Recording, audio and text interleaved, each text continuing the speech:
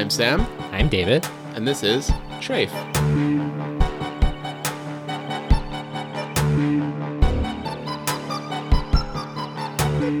This is an episode.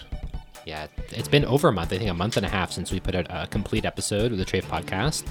We're sorry about this. We've been backlogging a bunch of interviews, trying to piece them in here and there. We have a great slew of episodes coming up. Yeah, and the first full episode we wanted to have after we came back was giving our listeners in the United States a bit of context for, I'm sure, a lot of what they've been reading about anti-Muslim violence in Quebec following the shooting at the mosque in Quebec City. So we're going to get to that in our interview today. And to our listeners in the rest of Canada as well. Mm-hmm. But before we get into that, again, it has been some time. A bunch has gone on. One thing that comes to mind is the organizing that was done by Muslim Americans after the cemetery was defaced in St. Louis, I believe. Yeah, and then in Philadelphia, and there's been all these other cities. So much money was raised thanks to Linda Sarsour and so many others. I think that was a good display of solidarity. Yeah, it has been really great to see the solidarity has been forming between the Muslim and Jewish communities right now going on in the United States. With the increase in white supremacist activity, I hope the level of solidarity and support that's been extended from the Muslim community in the United States can be returned in kind by the Jewish community. On that note, David, I know that you really wanted us to come out of the break with this particular episode and with this particular focus. Mm-hmm. Can you talk a little bit about why that is? Well, again, we're a Jewish podcast that's based in Montreal in Quebec. Correct. And we are living in a context right now where anti-Muslim sentiment and anti-Muslim violence has been reaching extremely high levels, to the point where 6 Muslim people were killed in a mosque in Quebec City. By a white supremacist. Yeah, and this happened while we were on break from the podcast. So to me, it didn't really make sense to dive back into the show without mentioning this. To me, this just seemed like a conversation that should be central, which is grappling with anti-Islam violence and sentiment in the province and talking about where that's coming from. And yeah, to link that up with the institutional Jewish community and think about the ways in which some of the ideas that underpin the anti-Muslim rhetoric overlap with those of the institutional Jewish community. Definitely. Something that we mentioned on a previous episode is that the white supremacist shooter who killed those 6 people, who was also very enthusiastic about far-right Zionism. It seems like we're at a particular moment where the white supremacist far-right has really noticed what we often point out, the role that far-right Zionism is playing in furthering anti-Islam sentiment and violence. Yeah, and because this violence and the hateful rhetoric that surrounded it has been so prominent in the last couple months, it seemed significant for us to kind of deal with it head on right now. Just to give people a sense of what's been happening, there was an anti-Muslim bomb threat at Concordia a few weeks ago. There have been these weirdo national days of action against Islam, or David, what's the actual terminology? Oh, no, I think that's pretty accurate. Okay, that's what it was. The fringe group that called for that National Day of Action, actually, while we were in New York, was it was a local chapter of that group who made that bomb threat at Concordia against Muslim students. Yeah, so these National Days of Action across Canada, thankfully a lot of Antifa and RAD folks went out to confront them. And what else am I missing here? I mean, I feel like we could list this indefinitely. Unfortunately, there's been, attacks against mosques in Montreal following the shooting. I feel like it's worth mentioning the rise of far-right media in Canada that's sort of accompanied the rise in far-right activist activity, and organizations like Rebel Media, as they've become increasingly focused on anti-immigrant sentiment, has ballooned their subscriber base to about like 300,000 people. So right now we're at a moment where things are reaching sort of a fever pitch. And for that reason, we invited 2 people on the pod to talk about the context in Quebec right now. The pod? Yeah, the pod, short for podcast. Yeah, we spoke with Rana Sala, who's an activist based in Montreal. And Dania, who asked for her last name to be withheld, but is involved in organizing in and around Montreal. Yeah, we were hoping to get the perspective of 2 Muslim activists who are based in Montreal, in Quebec, given the climate that we're in right now. So this is your episode of Trafe for the 24th of Adar, 5777. يتكدر ويتكداش يتكدر ويتكداش يتكدر ويتكداش يتكدر ويتكداش يتكدر ويتكداش Merhaba. Ayağım Ali İbrahim Gümüşay. Hi, I'm Daniel. I'm an attorney here in Montreal. My practice is in labor law. I just finished my master's as well on gender equality and freedom of religion. First of all, thank you so much for braving this terrible snowstorm to come talk with us. Yeah, you owe me one. Big time. So a lot of our listeners are based in the United States. And at this point, I think a lot of them have heard about the shooting at the mosque in Quebec City. But I think what's less known outside of Quebec is the political climate that led up to it. Yeah. Could you talk a bit about what that context is for people who haven't heard it before? I mean, the context is pretty long. It's like spanning over at least 10 years. It started off around the years 2007, 2008 with the Commission on Reasonable Accommodation, which really turned out on religious accommodation. That was a commission that went all over Quebec to kind of like get a feel of how Quebecers were feeling with religious minorities, workplace accommodation, and a lot more. There were a lot of events within that whole year that were quite uncomfortable if you happened to be Muslim, I would say specifically, because a lot of comments were being made, but even Jewish and Sikh, if you were a religious minority. Following that, there were like little events happening here and there, but I would say the major one, and the one that's probably been like the hardest on us all, was when we had the episode with the Quebec Charter of Values in 2013, 2014, when the party in power at that time was proposing basically a bill of law which would prohibit any religious symbols being worn by public officers or even by private employees, but that were dealing with the public sector. That bill was saying no apparent religious symbols were going to be admitted except for a discrete cross. So even if that bill of law was meant to be like a debate on secularism in Quebec, the whole conversation shifted and was really about the Islamic veil being worn by Muslim women. And that was a really, really violent and heavy conversation. The attacks were daily. So that was a really tough year until that party were not elected for the second election. Yeah. And then we thought, okay, this is a time to breathe. But obviously so much damage had happened in the past year. And there was such a free space for people to give their opinion. And it was not being condemned by the people in power at that time. And basically they were like welcoming these comments. And then you have probably the most traumatic of events, which happened late January, in which 6 people lost their lives. So we're here now.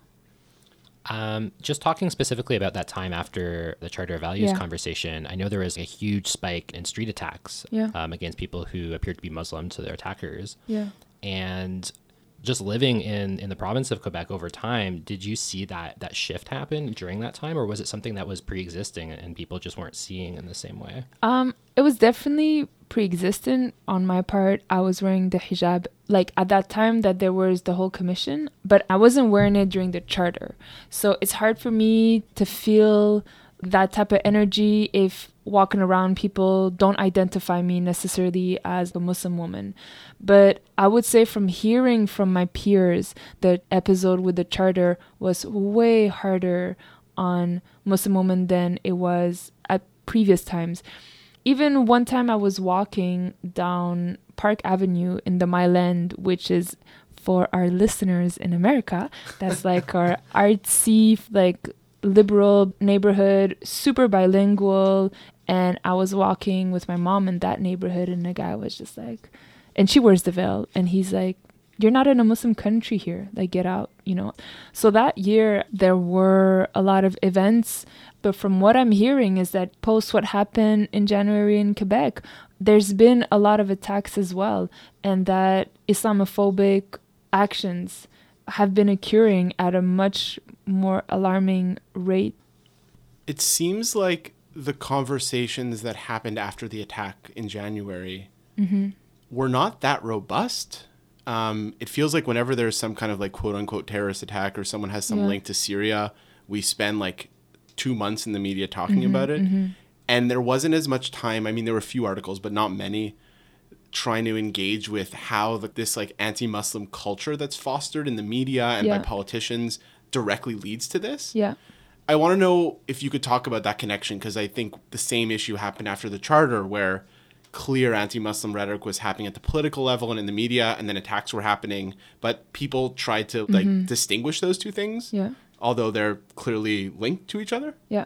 It's like as if like Quebecers can't handle a conversation where they're accountable for some of the BS that's happened in the past that might have led to an environment where hate was fostered and violence was fostered, and that allowed people to discriminate and denigrer a community, which led eventually to someone being like, well, I don't want to see these people around me, and the attack happened. I feel like initially there was maybe like a little wave of people being like, well, we effed it up during the charter. We went too far. But that didn't last long. You know, they're already trying to propose another bill that would prohibit religious signs for like teachers. It's like, why are we going there again? Like, why are we having these old debates? And for me, a part of it is just, I'm sorry to the listeners, but like white fragility. It's like people can't handle these conversations. And even Dalila Wada went on Tout le monde en parle. And could you explain that show to our US that's like a big show in Quebec where about 1 million Quebecers tune in every Sunday night. Basically a big talk show that goes on for like either 2-3 hours, and obviously, following what had happened, they had invited Dalila Awada, which is a veiled wearing girl, and 2 other panelists to kind of discuss what was happening. Dalila Awada was saying that the Parti Québécois is a xenophobic party, and they should feel accountable to a certain degree for the environment that they created back in 2013, and it's been lingering on until 2017.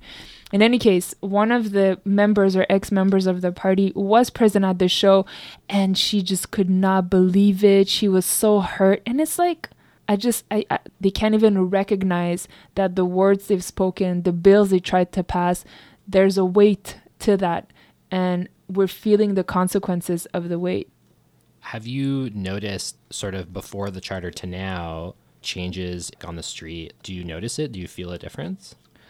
I noticed, me personally, walking now, it's harder because people don't even know where I come from. Like, people have a really hard time. I'm a hybrid girl for listeners, and it's hard to tell exactly where I'm from, and so people are just confused in general. And because of that, maybe something that I've noticed is that people talk to me as if I'm not part of somewhere. So I hear stuff like at my workplace, people talking about certain communities, thinking I'm not part of that community, or what I see is a lot of dismissal of racism. So I remember last year I was maybe at work, and at that time there was like a coverage from one of the journals here that had been called out by a lot of communities for being racist, and then all the white colleagues are like, that's exaggerated. So a lot of dismissal, that's what I see. But me walking down a street, people don't identify me right now to belonging, to the Muslim community. I guess just to add a second part to this question, do you feel like the discourse has changed? Like you talked about the Tout le monde en parle interview a couple months ago or last month. Do you think that the language around Islam and Muslims, particularly in the context of all the Trump stuff and migrants from Syria, like, where do you feel like the discourse is at? I honestly believed that post-attack, since it was such a blow like we had never seen, I really believed all of us would question like the way we speak to one another and like what has happened in the past. But I really feel like maybe 3 weeks, a month in, it just came back to what it was. And you see articles that you think would be positive, or like investigations being done on like the rate of Islamophobia in Canada, and you just see like a bunch of trolls commenting, and those are real life people. So I had a hope to see a difference. I'm not sure it'll exactly happen. I'm holding our governments really accountable to try to shift that conversation. So I am happy that the Liberal Party, for example, is proposing, it's symbolic, but like a motion against Islamophobia. So you start naming it. You start naming realities as they happen. One effect it seems to have had, unfortunately, is really emboldening white supremacists. Yeah. Like I think it was a week after the shooting, or the PQ was arguing in the assembly for a veil ban again. Exactly. Like you had just recently in Toronto, the Rebel, like a far right media organization in Canada, had a rally opposing a pretty toothless bill, just condemning Islamophobia. You know, the bomb threat in Concordia recently. Exactly. Attacks on mosques are increasing. Yep. Like, what do you make of this far right organizing that's been happening in the wake of this? I don't know what I make of it, to be honest. Just that we need to mobilize and stay awake and unite, keep our communities alive, and solidify alliances with other communities. And we're going to go through very hard times, and not just the Muslim community, but a lot of different communities in Canada, in the United States, and, you know, throughout the world. All right, I'm going to try to end this on a somewhat positive note. Go for it. We have a segment on our show. It's called Shkoyach. Yep. And it's a Yiddish word, and it kind of means like big ups or props or giving appreciation to. And normally on each show, we kind of do that. You can give it to a person, like an activist group, an event, a song, something that you feel like you want to like give a shout out to. Right. Do you have a particular shkoyach in mind? I got quite a few. There are so many giving so much of their time trying to combat all these forms of discrimination, Islamophobia, racism, sexism. So big up to a girl like Bushra Manai, Narjas Mustafa, Dalila Wada, you know, just that they keep struggling and trying to stay awake, and that they bear the burden of a lot of what's happening. So shout out to my Montreal people, you know, working hard.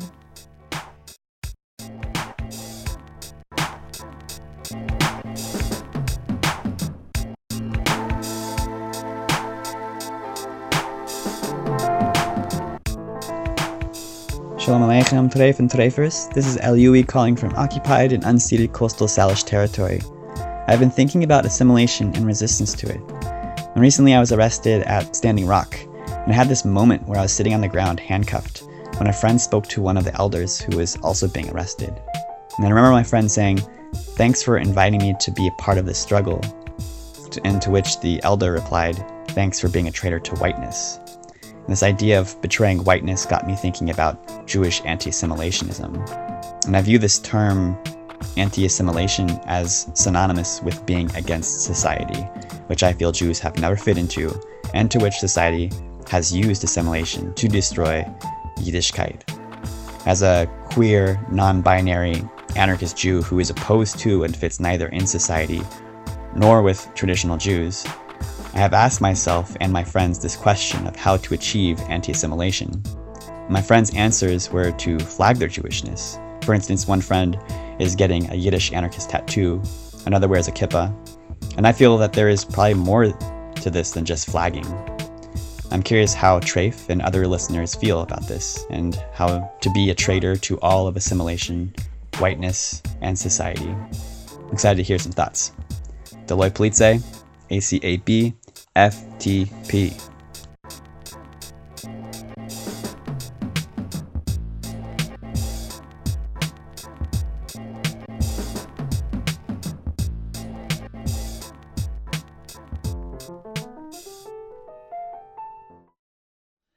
So my name is Rana Sala. I'm a community organizer, activist, and poet. I'm currently a board member at Keeper Concordia and the Center for Gender Advocacy. I'm a former Concordia student as well. And I am here at the studio right now. Thanks so much for coming to talk with us. I actually just wanted to start by talking a bit about how you got into activism. Is that something that you'd feel comfortable talking about? Sure. For me, I feel like as both a Muslim and a Palestinian, I was never able to escape politics wherever I went. So whether it was in the classroom, even with friends, like sometimes even interactions with friends ended up with awkward conversations surrounding what is race, conversations on gender, even Islam. Once I wore hijab, it's like random strangers would be curious, and I feel like I have to keep myself educated all the time. So yeah, I've just been kind of involved in different things, but right now I'm mostly focused on anti-racist organizing. We've mentioned this before in the episode, but a lot of our listeners are actually living on the other side of the border in the United States. Part of what we wanted to do with this conversation is to give people a bit of context. And before we jump into the history and get into what's been happening politically, just in terms of day-to-day life in Quebec right now, have you noticed changes from earlier on or just growing up in Quebec? Yes and no. Yes, in the sense that there has been a lot of fear that I've noticed just speaking to other Muslim and Arab folks. And even for myself, sometimes I feel a bit, if I'm walking down the street and like I'm very visibly Muslim because I wear the hijab, there is that sense of something might happen because there have been an increase in attacks, for example, like on the streets or verbal harassment, or even just like day-to-day microaggressions, for example, in the workplace or at schools. But I would definitely say that there's already been a climate of fear, not just in Quebec, but all across Canada. And this fear especially played out after 9/11. Yeah, I mean, I think in a lot of the discourse surrounding what's happening right now, both in Quebec and the rest of Canada, there's consistent reference to what's going on in the United States as somehow being responsible. But there's also a unique history here, right? Like, especially in Quebec, there's a unique history to the rise of anti-Muslim sentiment and violence, just even over the last 10 years. I'm wondering if you can maybe speak about your experience of that change just over the past several years. Well, in Quebec, for example, there was something called the Reasonable Accommodation Debate from 2007, and it kind of comes on and off being proposed by Quebec politicians, specifically those from the Parti Québécois government party. So there's always conversations about how much can you quote unquote tolerate from different religious minorities. There's always the spotlight on women who wear the hijab, which is a covering of the whole body except the face and hands. Or, for example, discussion about the niqab, which is covering of the whole body except for the eyes. But it also led to a proposed Charter of Values in 2013, proposing that for state personnel in Quebec to not be allowed to wear hijabs or niqabs, but it also is aiming to ban, for example, the kippah, also the turban for the Sikhs. And I mean, what are the ways in which you think it differs from the American example or even maybe the rest of Canada? Like, do you feel like it's different here? To be honest, I don't think it's more present here per se. It's more present whenever you have a proposed bill or a certain debate happening, but there's always been a fear of even the word Islam sometimes, or even certain connotations that are associated to just Islam and Muslims. But what people don't realize is that even certain connotations that are being associated to Muslims, they are built on pre-existing stereotypes that were applied to other groups or other racialized folks throughout history. To battle Islamophobia, it's also to recognize that anti-Semitism is itself part of white supremacy. Anti-Semitism, like even for white Jews who benefit from white privilege in many ways, Western civilization continues to be anti-Semitic. And that's one of the reasons why far-right groups are able to still thrive and not be completely shut down. Certain mentalities about what it is to be Canadian or American or what it is to be Quebecois, these are still rooted from the foundations of both Canada and the US. And I feel like you can't even talk about Islamophobia or xenophobia or any other form of racism without acknowledging how that relates to settler colonialism in general.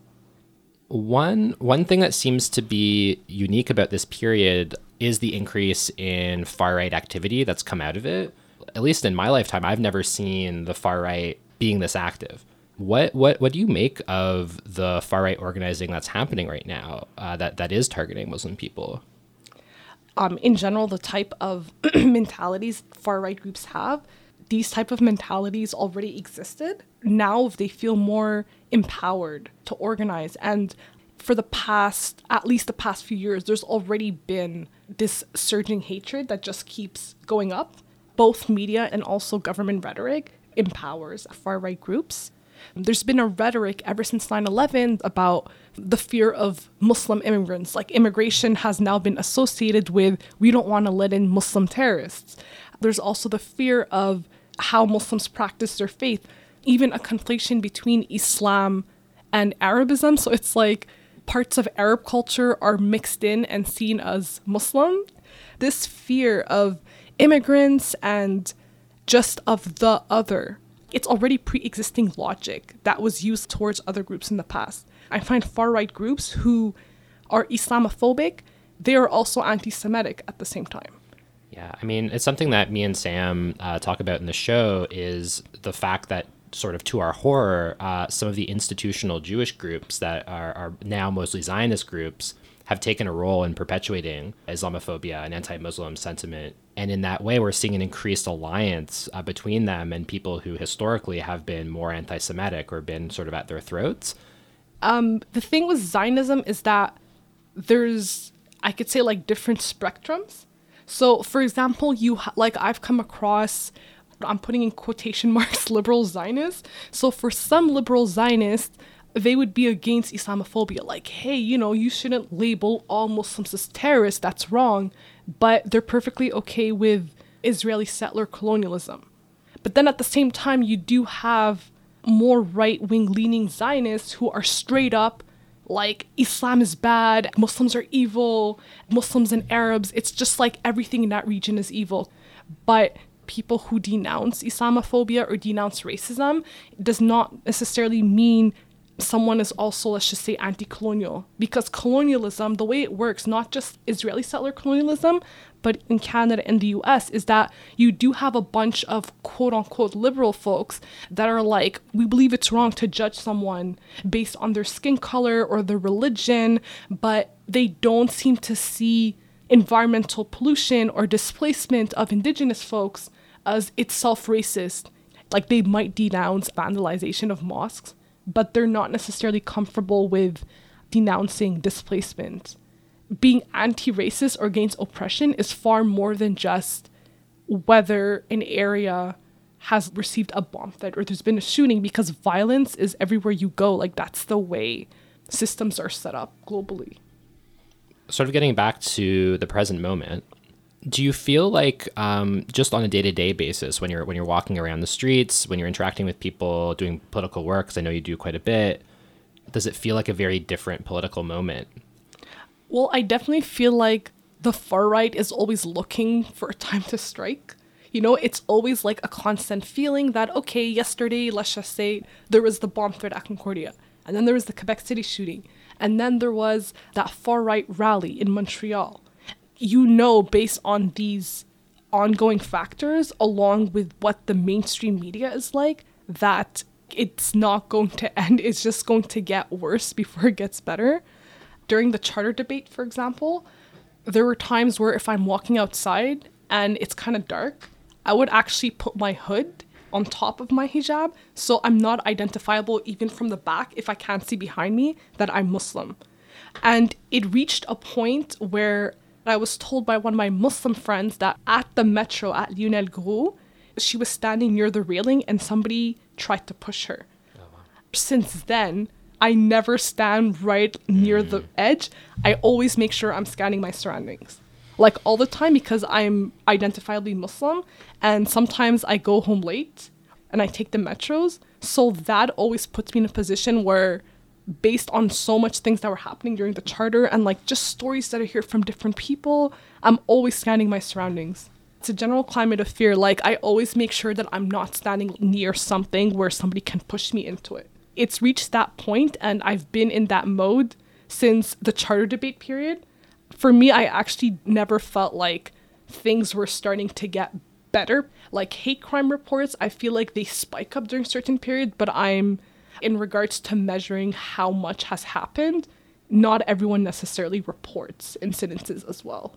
Yeah, I mean, it seems part of a trend toward anti-Muslim sentiment going mainstream. That it is not just in The Rebel, for example, in the far right or the Sun News, but it's also in like mainstream media outlets.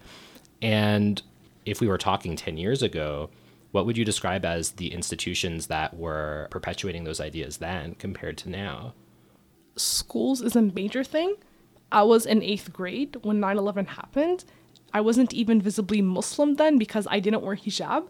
But the teachers would be like, hey, who's Muslim in the class? And I was automatically questioned about these things. Oh, what do you think of 9/11? Do you guys have honor killings? Like, I don't know, there was like these inappropriate questions that I was asked by teachers, not always in front of the class, but I have been approached by teachers and asked the very same type of questions. So whenever these type of debates happen among politicians, every last thing literally is based on a conversation I've had in the classroom, even when I was a teenager. Or if it's not in the classroom, it's in the workplace. So I feel like it's very mainstream wherever you go that there's certain preconceived notions. So even though mainstream media and politicians might not all be as far right per se, as far right groups, the type of rhetoric implemented right after 9/11, it changed even what it meant to be left-wing or even what it meant to be liberal. I'm thinking, for example, there was already an understanding that you don't give a platform or free space for Nazis to speak. But with the US elections, I even saw some of my friends who are quote unquote white liberals all of a sudden saying that, oh, for far right groups have the right to spread any rhetoric, that the concept of trying to shut down far right groups at demonstrations, that this is infringing on freedom of speech because it doesn't infringe on your identity as a white person.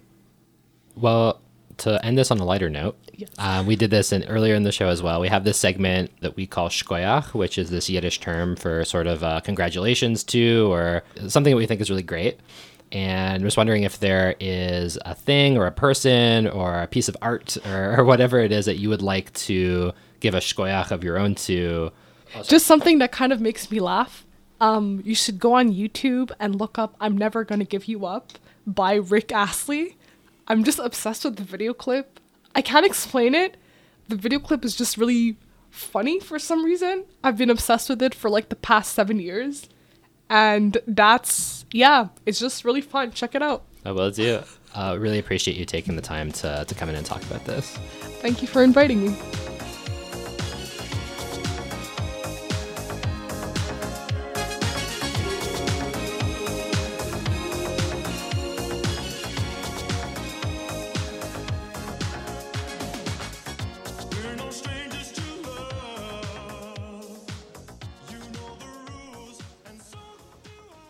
Eat that bread. Pesach's coming. It's time for shkoyach.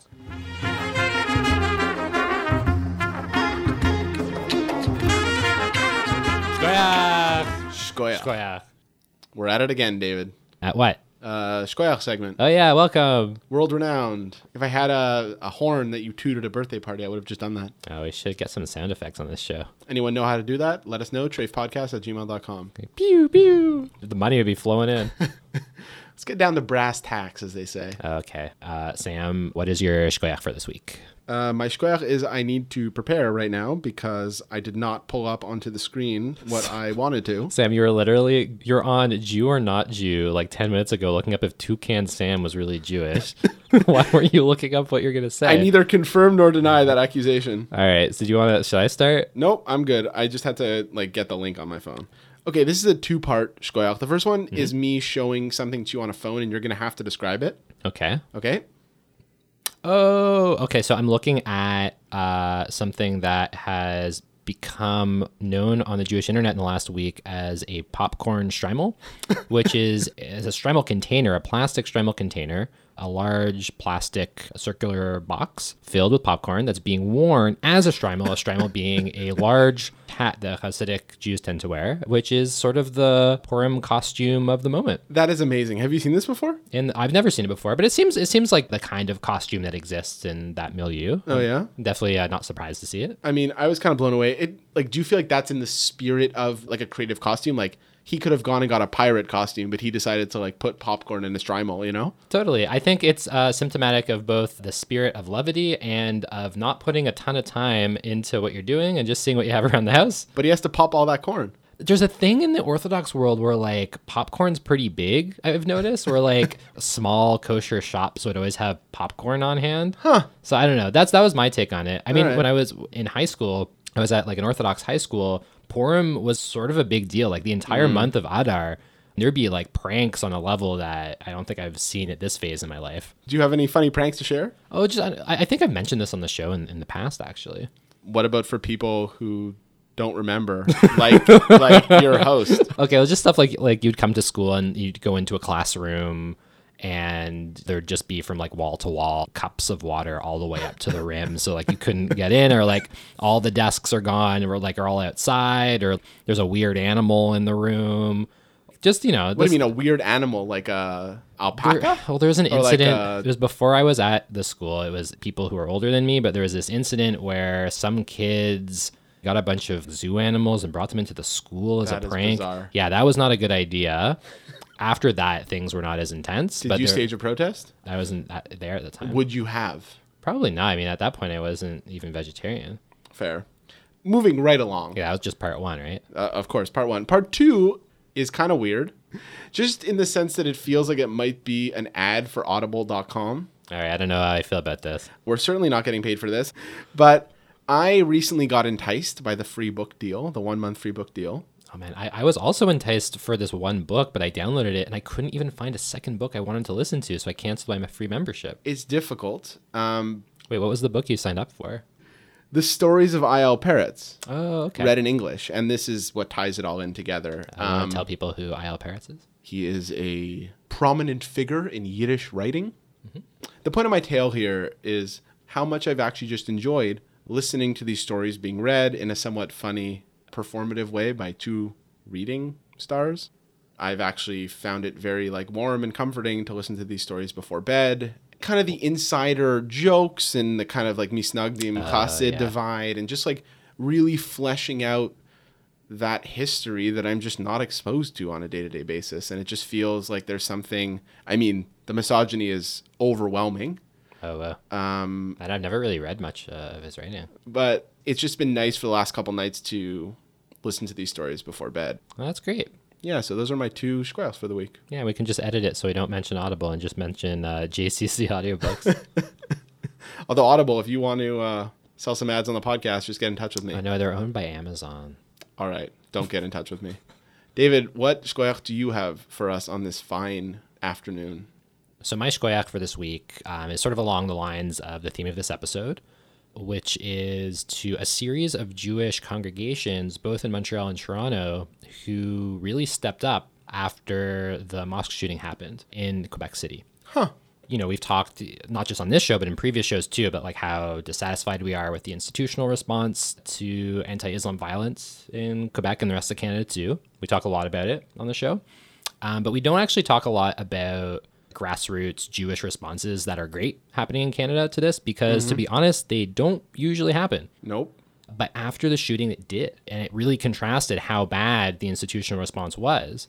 In Montreal, you had all these different congregations coming out. They had Beth Tikva going to the Canadian Islamic Center. You had Shari Zion congregation. I know, Sam, that it's a shul you went to. Good old Lionel Moses. Lionel Moses was one of 4 rabbis holding a sign that said, "We stand with our Muslim brothers and sisters." I mean, yeah, no, these are acts that I'm heartened by. And I mean, for everybody listening, it's probably very clear that the bar here is pretty low. That it's gotten so bad that after a shooting, after the level of violence gets so ramped up, that just going to a mosque and expressing a baseline level of solidarity is surprising. Certainly, but I think it's also relevant for us to give shkoyachs to these people and to these organizations who are doing that work, even in low bar land. Yeah, I mean, it wasn't just in Montreal and Toronto. There were actually dozens of congregations that got together and went to all these different mosques across the Greater Toronto area. It was really, really great to see.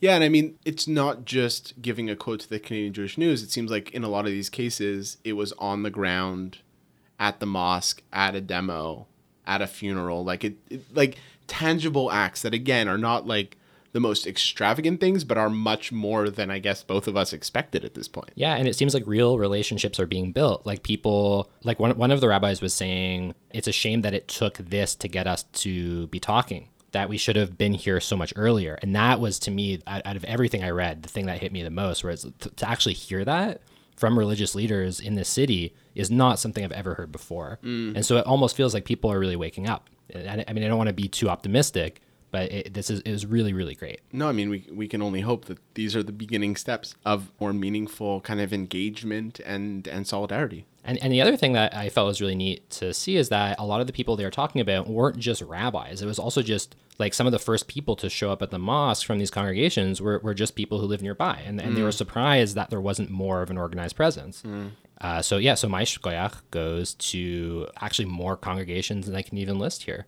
That is a rare thing to hear on Treif Podcast. Yeah, I think this is the first time I've given a wholehearted shkoyach to Jewish institutions in Canada. Hopefully they're listening. יתגדל ויתקדש. יתגדל ויתקדש. יתגדל ויתקדש. So that's our episode. Episode 27. For diehard Treif listeners, that's my favorite number. For people who are interested in checking out other great shows based here on CKUT, Danya is a co-host of a show called Badass Witches in English. Has a different name in French that I'm going to butcher if I try it. Sam, you want to take a shot? Sure, it's called Des sorcières comme les autres. Yeah, and you can go to ckut.ca to download the show and listen. So we reference a lot of different political events and things that have happened in Quebec over the past 10 years over the episode. So if you want to read more about any of this, or if we didn't do a really good job of explaining parts of it, we're going to have a lot of links in the show notes for this episode. Okay. So you can just go there and read it. That seems like great advice. All right. Is it even worth it to mention giving us a positive review on iTunes? If you want to. Please do. 5 stars, nice little text in the body. Yeah, it always helps. If you have any critical feedback about this show or any others we've done, we'd really love to hear it. You can get in touch with us at treifpodcast@gmail.com. And you can also get in touch with us on Facebook or Twitter, TREYF. Thanks again for listening, and we'll see you in 2 weeks. Treif Podcast is Sam Bick. And David Zinman. A huge thanks to... Thanks to CKUT 90.3 FM, where we record this podcast under the giant cross of secularism on occupied Kanagahaga territory. Many thanks to Claire Hertig, Minister of Design, Kira Page, Social Media Consultant, Cadence O'Neill, Website Aficionado, C. Lavery, Poster Design, Sack Syndrome So-Called for the music, Ariana Katz for Staff Rabbiness. Please send us all hate mail, suggestions, commentary, questions to treifpodcast@gmail.com. And you can follow us on Twitter and Facebook at Treif, TREYF. More episodes soon.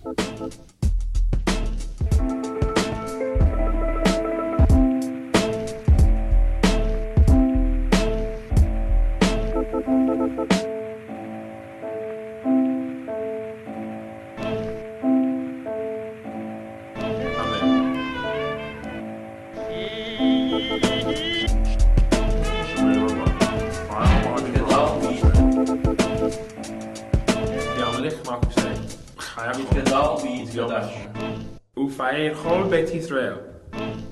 Bagala uvid magarif. Vimru. Amen. יתגדל ויתקדש.